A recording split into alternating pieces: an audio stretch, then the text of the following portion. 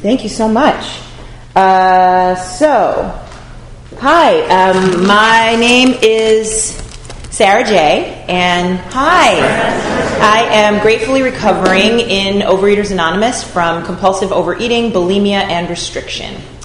And I'm so grateful for the opportunity to speak. Thank you, Carol, and thank you everybody who makes this incredible meeting and resource of these recordings possible. I'll just qualify and say I found OA Recovery in New York, and at that time, one of the resources I was offered were these podcasts.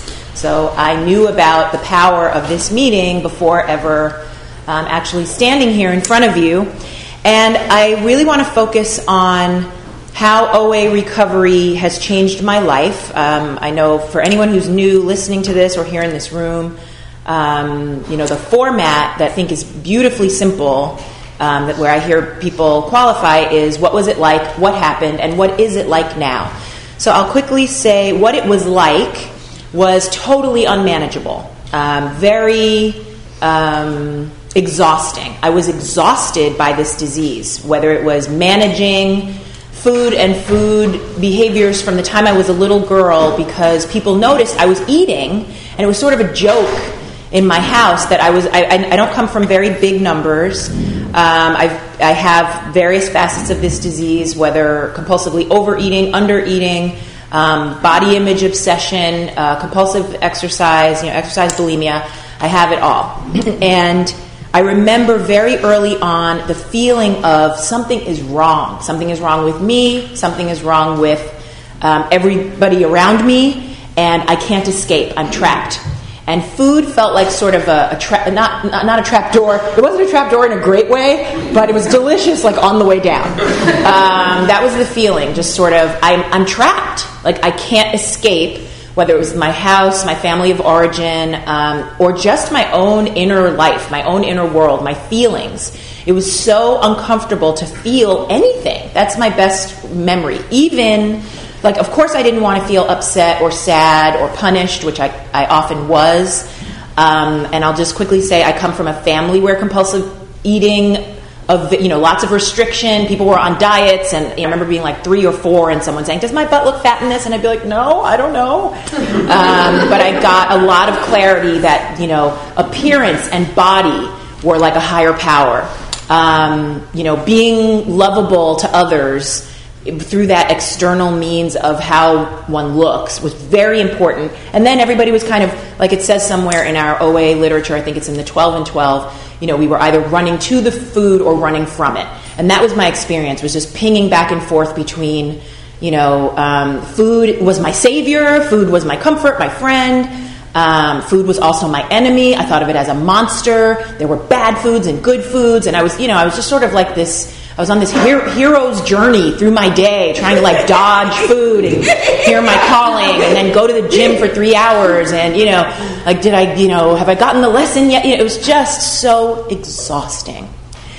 And so, that was just childhood. Yeah. And, by the time I was 9, I remember I was managing my body. I had this idea. And this is the other thing that I want to share with the group and anyone listening. Body image is such an illusion. It is not about my body. And of course I want to live at a healthy body weight like OA kind of lays out for us. We get to move toward or maintain a healthy body weight so we can flourish, so we can be of maximum service in this world, so we can enjoy our life. But I grew up in I come from a multicultural mixed race family. And I got messages in one part of that culture that to be sort of more zaftig was good. It was like, you're too skinny, eat something. Something's wrong with you. Boys aren't going to like you. You have to be bigger and curvier. And so I remember praying not to be a beanpole. Please, God, give me this, give me that, make me better. And a few years later, I moved from that cultural environment to another cultural environment where it was the opposite message. And I was like, why'd you give me this stuff? I don't want it anymore. Take it back. I want to, look like a boy. And so I just want to say that depending on the culture, opposite messages of what was wrong with me felt equally true, and they're equally false. There's nothing about me that I can fix, manage, control that will make me more lovable or a more worthy person. I can say that to you right now, but I promise you, whenever I go to fellowship or brunch or breakfast or whatever I do after this, I've already had a meal because that's part of my abstinence, but I will be sitting there doing math in my head about how much I need to eat or not eat, how much could I burn, very subtly walking, like Pilates walking, holding my whole body in, full, perfect, upright, while moving and burning. And it's just, again, exhaustion. It really robs me of my life, of my chi, my life force. So I say that to say I do not call myself a recovered with an ED compulsive eater, because every morning, I heard this said when I first came into program, the disease wakes up a half hour before I do with all the ideas and the plans and the, that same kind of hero's journey with I feel like I just have like a sword with I'm just like plowing through, like, get away from me. Also, everybody come here and love me. It's just really painful. And I need prayer and meditation just to calm all of that down first thing in the morning. So acknowledging I'm powerless was one of the first gifts of this program. And I came into this program after, I'll skip adolescence and my early adulthood, but basically that same pattern of something's wrong with me. I either need to be bigger or smaller or lighter or darker or less curly, or something about me needed to be fixed. And I spent morning till night trying to fix and repair and change myself. And part of that also included fixing, repairing, and changing you, managing and manipulating you, making sure that you loved me the most. Just loving me wasn't enough. It was really, like, I say with love, there's a member of my family who's a narcissist, or that was the diagnosis back then, and I believe I picked up on a lot of that. There's never enough. And that translated to the food. One bite was too much, and 1,000 would never be enough. And anyway, I lived my life that way. Perfectionism was a real theme. There was just this sense of when I'm perfect, everything's good. And that translated to my meals. It had to be the perfect meal. And if the meal was imperfect in some way, I had to then eat another revenge meal to, really show that other meal how much it sucked. Things like that. It was just this most twisted, painful logic. I knew it was ridiculous. My friends would be like, didn't you just eat? I'd sit down and be like, I'll have the hungry woman's special, please. And just a massive trough of food, and it still wasn't enough. And then I would go run a marathon, literally. So I knew that I had a problem. I just thought the problem was me and the world and you, and that why couldn't I eat a dozen cupcakes and be a size 0? That just didn't make any sense to me. And so I tried that. I really did. I tried to maintain a self-image which required me to abandon my actual self. That's what I would say this disease was for me. The maintenance of, body size and shape and weight and obsession with that, and then kind of eating because I, had no internal life that I was nurturing in any way. That was just sort of the engine that propelled my days. And you can succeed a lot with that kind of engine, unfortunately, in a culture that, does mislead people into thinking their bodies are a measure of their worth and value, and in a culture that rewards overworking, compulsively needing to prove myself all the time. I did very well if your metric for success is constantly working and seeking approval. And that got me to a certain point. And then I found myself in the most successful thing that you can do in my work world, crying, having just vomited back, in the back of the thing, and everyone on my social media pages was going, "Oh my God, I would die for your life! You're so amazing! You're so this! You're so that!" And I had to wipe the vomit off my borrowed, jewelry. Sorry to be graphic, but that's when I realized there's no there. There's no amount of climbing this ladder of perfecting myself, of calorie counting and fat macros. There was no amount of fasting that was going to help me feel clean, because I felt dirty as a soul. I just felt worthless. And so a friend who was in another 12-step program helped. Eventually I found my way to an OA workshop. And I hated it. I hated everything about it. I totally hated it. I was like, this is not me. These are not my people. I don't understand. This is horrible. And what I've learned since is the disease is a genius. It knows how to keep me away from whatever is going to be helpful and convince me that my way is working, even, like, it's almost like I get a flash of that acronym for God that I love, gift of desperation. I get that flash of desperation, and if I don't jump through that portal right then, 10 seconds later, it's like, oh my God, but no, we're fine. We just, this is the wrong gym. Like, we need a better gym. If it had a steam room, we'd sweat wildly, and it just is like endless. So even though I hated it that first, I want to say this for anybody who it's not sticking. When I first walked into the rooms and it wasn't sticking, I went through so much pain because you can't unring that bell, right? Once somebody tells my whole story of hiding food and, whatever, like turning up the music really loud so nobody can hear me throw up, somebody knew all those details, and I heard it, and I was like, I'm not alone, and people are saying this is a problem, and they're saying there's a solution. So that it probably took me it took me 8 months to come back to OA. 8 months of, what do they say, try some controlled eating? I tried some controlled eating, and it also took me getting very clear that I didn't want to keep living the way I was living. I wasn't suicidal per se, but I just remember thinking, this is not a life. I can't sustain this. And so I became willing to go to any length, and I got a sponsor right away once I really came in. And I started another 12-step program. If anyone wants to ask me about that after, you're welcome to. But I want to keep the focus on OA recovery because it is so specific for me.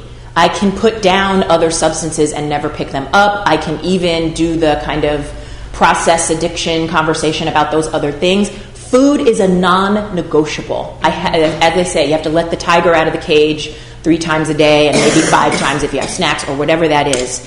And for me, restriction was so intense that I treated OA like a diet in the beginning. For me, I learned eventually that doesn't work, that restricting always leads to the opposite, to binging. And I had to learn what my current abstinence is now, which is no binging, no purging, and loving the hell out of myself unconditionally.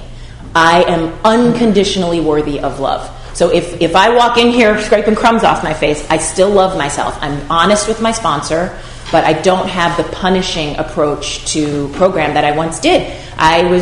Again, if I use this program as a diet, I'm still in my will, and I haven't taken steps 1, 2, and 3. So I have no idea where I am in time, and I feel like I'm... You've got 10 minutes. Oh, my goodness. Okay. So I'll just say I really hope this is helpful, and even my pausing now to get present and just sort of ask out loud, where am I, what's happening, that is what I learned in OA. I ask for help. I pause. I acknowledge what's actually happening.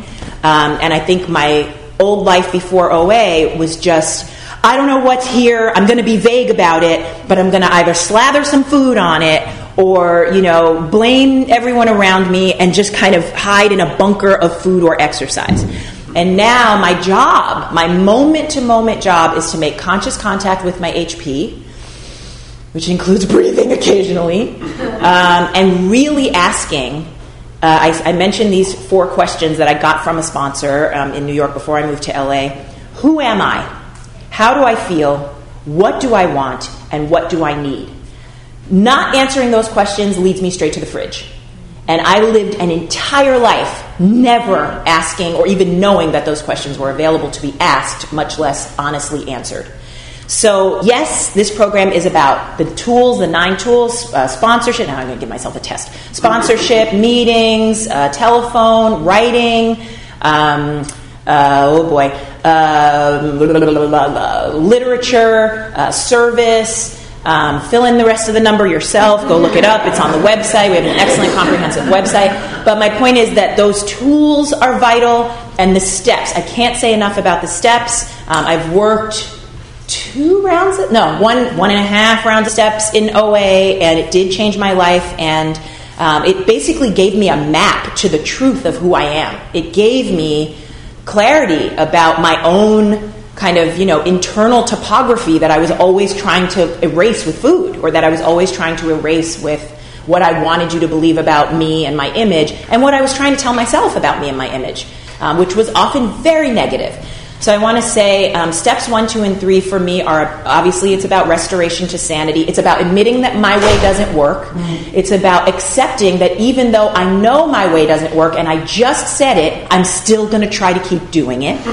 And it's about having a sense of humor about that eventually. Like, eventually, I just have to stop being so deadly serious about the fact that this is how God made me. And if God made me like this, maybe instead of making myself miserable trying to do God's job, which is, God can change me, but I can't. I really can't. This is not a self-improvement program. It's a self-acceptance program while God does the work, as long as I'm willing to do it. So, boy, that was there were no punctuation in that sentence at all. But what I was trying to get around to is automatic negative thinking. The perfectionism, which is a form of, I always thought, people would say, oh, you're such a perfectionist. I'm, oh, thank you. It's not a compliment. Like, this is not a way to live. It's literally saying something that I know doesn't exist, perfection, is my goal every day. So every day I wake up knowing cognitively that I'm going to hit the pillow having failed. That is a recipe for eating all day. That is a recipe for, false relationships, transactional ways of living. Do you love me? Are you enough for me? Is this going to make me fat? Ugh. There's no way to God through that, that path. So I had to start being available to God so that I could hear the other voice, not the voice that was like, you're fat, you messed up yesterday, your friends hate you, you're not good enough, also we hate them, they're not good enough, that whole thing. Slowly, as I prayed and meditated first thing in the morning, that was my sponsors encouraged me to get on my knees, actually, and I did that. I did it this morning. I didn't grow up in religion per se, I didn't believe in a God. I had a vague sense of a punishing God concept, so I had to throw all that out, and as was suggested to me, you don't have to call it God. It can be the universe, it can be love. Worship something besides food in your body, and it's going to help you right away.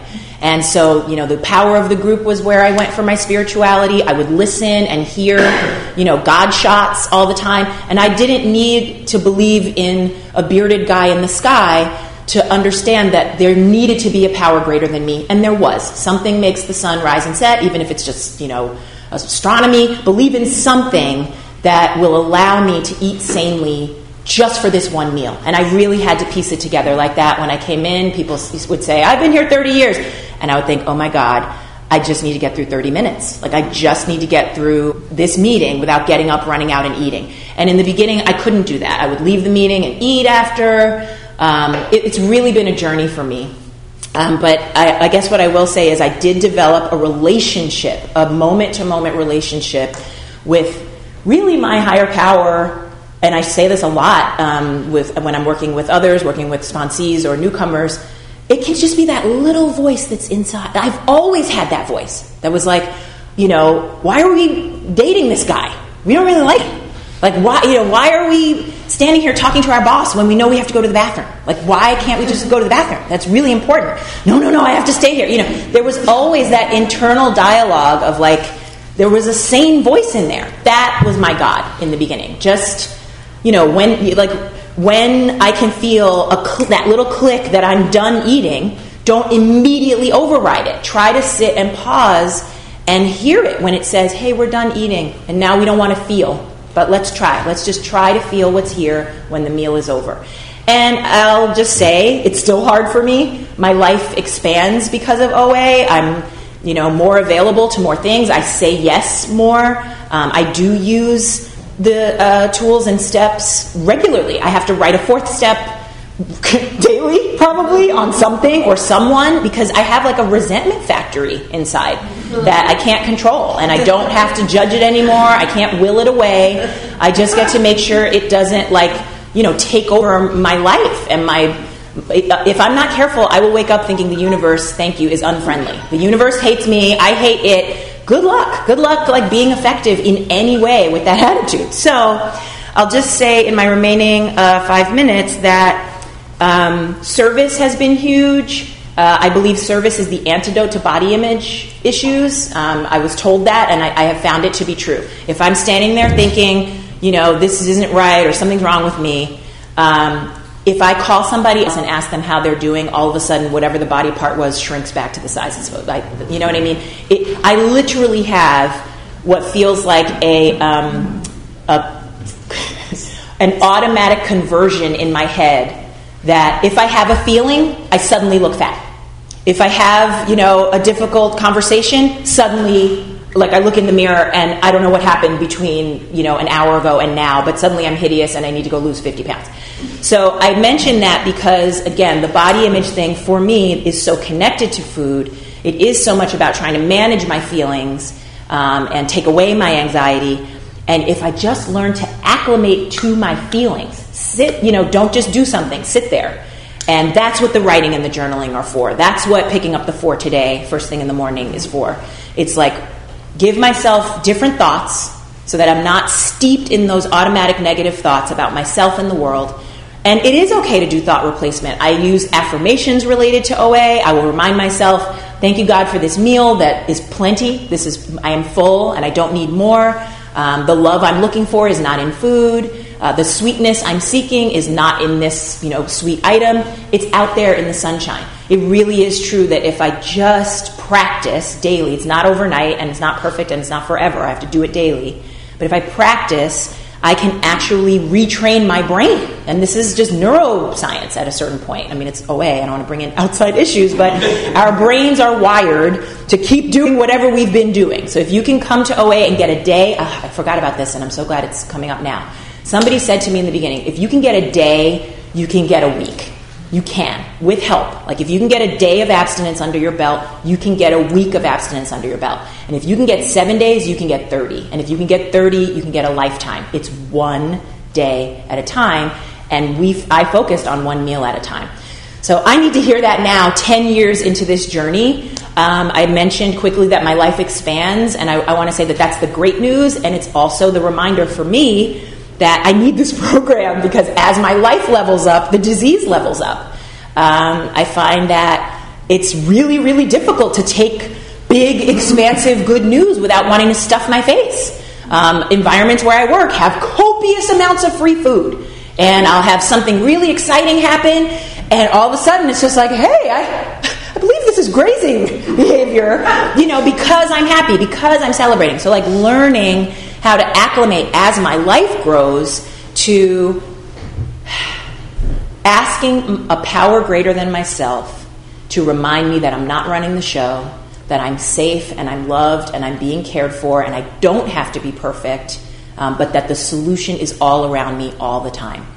And I guess I will end with something that I say all the time, which is, in this program in particular, a magic solution is reminding myself that getting better doesn't always mean feeling better. As I get better, I might feel worse. I might feel terrible. And I have to trust, thank you, I hear that, I'll wrap up. I have to trust that the feelings won't kill me, and that if I'm willing to go through that one-time door of pain around that issue, feel those feelings, journal it out, whatever, I'll come through the other side to freedom that wasn't there before. Whereas if I give in to the food, it's a revolving door of suffering, and I'll never get past that feeling. It'll just keep coming back around. So that's what I got. Thank you so much.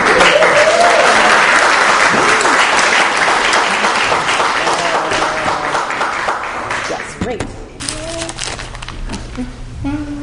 This is the time for questions only. There is no sharing at this meeting. If you need to share, please do so with any one of us after the meeting. Also, please remember that the opinions of the leaders are my own and not those of Overeaters Anonymous as a whole. When asking questions, you need not identify yourself. Please remember, if you ask a question, your voice may be audible on the OA podcast. Okay, so I will restate the question. Anybody have a question? Hi. In relation to the body image messages you got as a kid, how did you come to a level of forgiveness of that? The question was, thank you for the question. In relation to the body image messages that I got as a kid, how did I come to forgiveness around the messages I was given? I would say it's daily. Step work helps a great deal. looking at my part, which is when I was a child, I was, a victim of that kind of indoctrination. But eventually, when I left my house at 18 or 17, I became a volunteer, right? I continued into my adulthood kind of putting out that same stuff that they were given it by somebody. I joke sometimes, it's not really a joke, but I come from a dynasty of this kind of dysfunction, many, many generations of people passing down, messages out of their own fear, out of messaging that they were given. So there's no way to go back and see who first did that to whom, and I find that blame doesn't work. Taking responsibility and holding others accountable by turning them over to God. So I have to pray, that great thing that's in the big book about pray for somebody for 2 weeks to have everything you want to make you happy. And that does help me have compassion for them, that they were given those messages and were doing the best they could with what they had. And it was woefully inadequate, but they still were trying. And when I look at my own life, I'm doing the same thing. So if I can forgive them, I can forgive me. And that's a kind of self-regenerating cycle of love. That's kind of higher powers, I believe, view on all of us is none of us are blameworthy. We're all responsible. And so we get to take responsibility while not blaming and shaming. And I think that sets us free to stay in a place of love. Yeah. Hi. Thank you so much. Can you please repeat those 4 questions we asked you something? Right. So what are the 4 questions that I was taught to ask myself? They are, who am I? So who am I really? Not what does my resume say, not what do I put on social media. Who am I when I sit still and ask God to give me that answer? Precious child of God, or whatever it is that I believe about myself truly. So who am I? How do I feel? Not I feel fat, not I feel unsuccessful. How do I actually feel? There's probably a true feeling, grief or sadness or frustration or anger or joy. But there's something there that I'm usually ignoring. So the honest answer to how do I feel? What do I want? And for me, this is a key one that I think I actually added that one because I was taught, who am I? How do I feel? What do I need? And I had to put what do I want in there because I grew up not allowed to want anything. And the feeling was, how dare you want? Who do you think you are? You're not allowed to want anything. And believe me, you'll eat a lot of brownies if you think you don't deserve anything and you're not allowed to kind of have desires of a normal human being. So what do I want becomes a really important question to ask and answer. And then what do I need? Which those are 2 different things. I may need comfort, a hug. I may be telling myself that I need, a bag of crunchy things when really what I need is a cry, a good hard cry to feel some feelings. Or I need to call a friend, and spend some time in someone's presence, that kind of thing. Bless you. So, okay, sure. Thank you so much for your share. I don't know if you ever experienced things going wrong and not really feeling like your higher power has your back, but losing your Never. I have no idea what you're talking about. So the question was, well, did I let you finish your question? Sorry. Yeah, that's it. Do you ever experience feeling like things are going wrong and like your higher power doesn't really have your back? And I joked, I have no idea what you're talking about because, of course, like I said, I wake up with that feeling of anxiety, especially when my life is expanding. I want to really emphasize that. As my life gets healthier, because I'm no longer in the food, I expand into intimate relationships, more honest conversations with my work colleagues, projects that are bigger and scarier than I can't control. My life isn't so small that I'm controlling it. So it feels out of control, scary, like I'm unsafe, unloved, and not going to be taken care of, and I should just turn around and run the other way and keep my life small. That's the disease for me, telling me things are going wrong, you're not going to be okay. And there's there's an author, a famous author, who I believe is attributed to him. I've seen a great many troubles in my life, most of which never happened. I'm mostly in my head, catastrophizing. I'm ruminating about something I did that feels this big, but really it's this big. So when I feel like things are going wrong, I get to remind myself feelings are not facts. They're not fiction either, but they're usually thought forms. And I remember having somebody say, a thought is an electrical impulse in your brain. Literally, if you don't speak Romanian and somebody walks up to you and goes, "You're a terrible person," in Romania, you'll just hear syllables. This is about how we are, habituated to processing the same thoughts over and over again that make us feel bad and send us to the fridge, which used to be a protective measure but now doesn't serve us. So I think when I feel bad, I try to check in and ask myself what's underneath it. I try to write a 4th step, write a 10th step, call my sponsor, call a trusted fellow, and drill down to what's underneath the I feel bad, because God is taking care of me at all times, whether I can feel it or not. And that's a mantra of mine. God is taking care of me right now, whether I can feel it or not. I'm not kidding. I have to say it because so many times my mind is telling me it's not true. Yeah. So who is the Sarah that programs that made you discover? Because you had so much of that change. Yeah. Who is the me that the programs have helped me discover? When I ask myself that question, who am I? I am a really big, bright light. You know, I discovered that, and that I can say that with humility. It's not showing off. I'm a chip off God.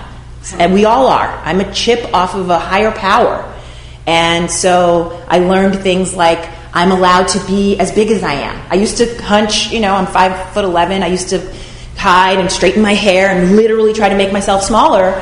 And I learned that I get to be right-sized. And that humility is part of who I am today, at my best, when I can pray on my knees and ask God, help me go out into the world and shine so that other people can see that that's their birthright. That's their sacred obligation. It's how we say thank you to God. Thank you for making me. I'm going to go out here and have fun and wear a red sweat. Now, I'll be honest, I didn't know I was standing up in front of a room full of people. So I remember the other format, you were behind a podium, and so I almost said, are you sure I can't sit down? I wore these clothes for me and my enjoyment, and I feel funny standing in front of everybody. And then I remembered, who am I? I'm not a shrinking person who needs you to think everything's perfect. I am a precious child of God. So that's one answer. Yeah. Hello. Hi. You made reference to crying. Who do you cry with? Who do you cry to? Mm-hmm. Thank you. So I made reference to crying. Who do I cry with? Whom do I cry to? I'll first say that there are 9 tools. I used to joke that crying is the unofficial 10th tool. It is so awesome. It's better than I won't talk other programs, it's better than anything else I've ever ingested for feeling a connection to my humanity. And so I do it with myself. I'll check in with, I think there's an inner little girl inside me who suffered a lot. I was abused as a kid. And so sometimes I cry with her. I cry with the people I've lost. I'll kind of think to myself, oh my goodness, I'm so sorry your life was like that. And I'll cry with them if they're, not here anymore. I cry in my therapist's office. I cry with fellows. I cry with friends. I've cried with a couple of boyfriends who can handle that. I try to surround myself with people who get it, that you have to. There's a friend I have who talks about all the keys on the piano, all 88 keys. If you stay in here, your music is boring. You have to feel everything, all the low notes and the high. And I want to be surrounded by other people who are capable of playing all 88 keys with me. So I cry with a lot of people. I'm a little promiscuous with the crying. I saw your hand. Thank you so much for your lead. I want to hear a little bit more about how you developed your relationship with your higher power and what you do to have a sense that your higher power has your back. Yes, thank you. So the question was, what did I do to develop a relationship with a higher power, and how do I sense that my higher power has my back? And it's funny, as the question was being asked, those of you listening can't see me, but I put my hand right on my heart, and I took a deep breath in. And those are 2 huge, it seems so tiny, but physicalizing my presence. I used to have a sponsor who would say, feel your feet on the floor. Bring your head to where your feet are. Because as a compulsive eater, my head is out there, managing, fixing, regretting, back there. Come home to my body, and God is there. A lot of the time, if I just put my hand on my heart. And it's something you can do in public. You look a little pretentious, but I don't care. What other people think of me is not as important as me not binging today. So, and I have to tell you, I'll do it. I'll just be kind of sitting there, and I'll look up, and other people, we mirror each other unconsciously. Exercise puts me into my body. Healthy exercise. God-guided, good, orderly direction. That acronym for God. That kind of exercise. Feels amazing. Music for me is a direct conduit to my higher power. Music that makes me feel alive and empowered. It reminds me of beauty. My higher power was beauty for a little while, just like, creativity and beautiful music and art and nature. So going out into nature, big way I get connected to God. Sometimes simple prayers. I've heard people say one-word prayers like please, 2 words, help me. I get really colorful with my higher power. I won't say it on this recording, but my higher power invented all forms of language, so I can say anything I need to say. Anything I need to say. If I need to say, you, God, I say it. And it creates an intimacy. There's nothing I can't take to my God. And if I get to the point where I can't, I got to fire that one with love. Thank you for your service. Hire a bigger one who can handle what that God made. I'm made like this, so I need a God that says, I made you like that. I am your biggest cheerleader, your biggest fan. You can do no wrong. And I'm here for you. Anything you need from me. I need that kind of higher power. So I cultivate it by talking to you. Yeah. Thank you so much.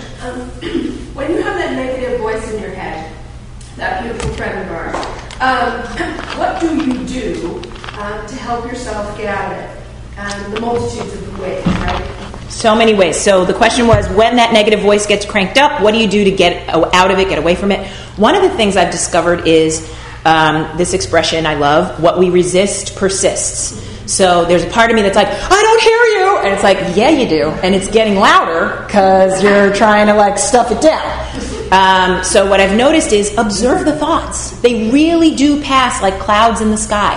Like I was given a great tool to say, I am having the thought that I need that muffin instead of, I need that muffin. It just gives you a hair's breadth of pause between the thought and yourself. And a beloved OA fellow from New York used to say, a thought is not a command.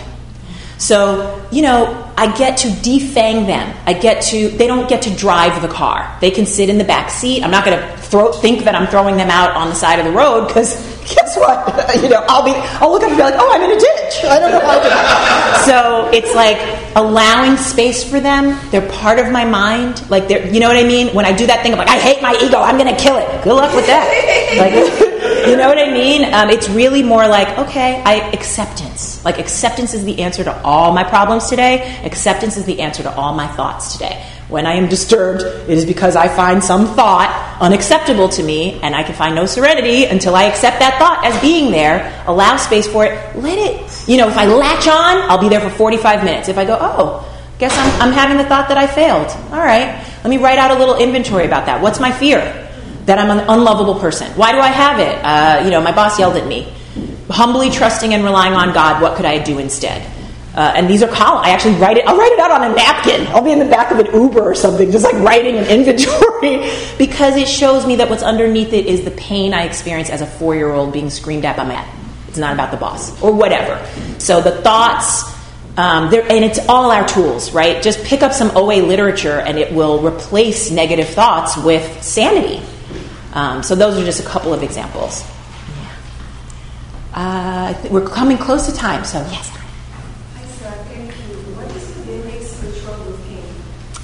Thank you. The question was, what is my daily spiritual routine? I'm only partially joking when I say all day, every day is my daily spiritual routine. I can find spirituality in anything.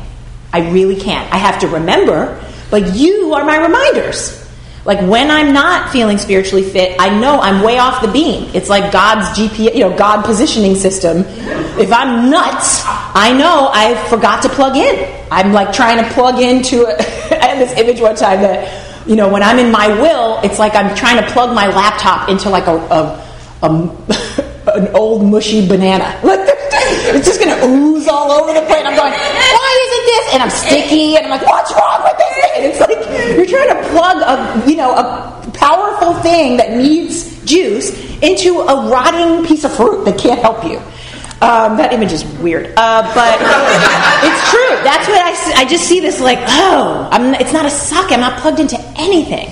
So if I can remember, prayer on my knees first thing in the morning, even if I don't believe a word I'm saying, act as if I believe. I say the first 3 steps. I say the 3rd step prayer, and I ask, please God, help me surrender. Help me surrender. Help me remember that surrendering is winning. I'm safe. I'm loved. I'm being cared for.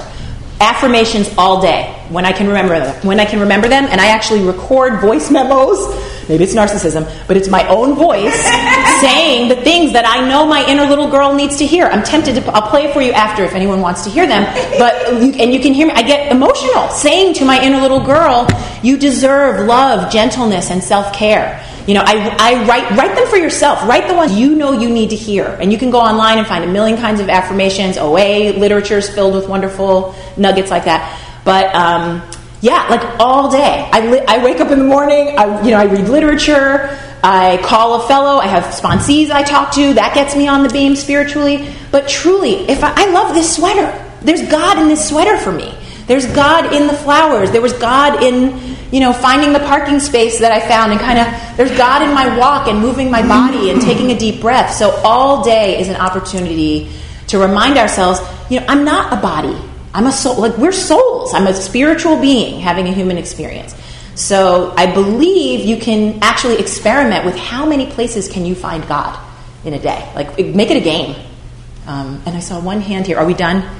I just have one question. Okay, I'll be quick. You said something about feeling better and that things get worse. Yes. Can you repeat it? Yeah, thank you for asking it that way. So the question was asked that I said something about getting better and you feel and things get worse. Yeah. And I want to clarify that I get why it was heard that way. What I said was, and I got this from outside help, getting better doesn't always mean feeling better.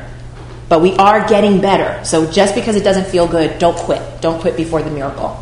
And feeling bad is not a surprise to God. It's just part of our human experience. It's okay to sometimes not feel great. Yeah. Okay. Yay.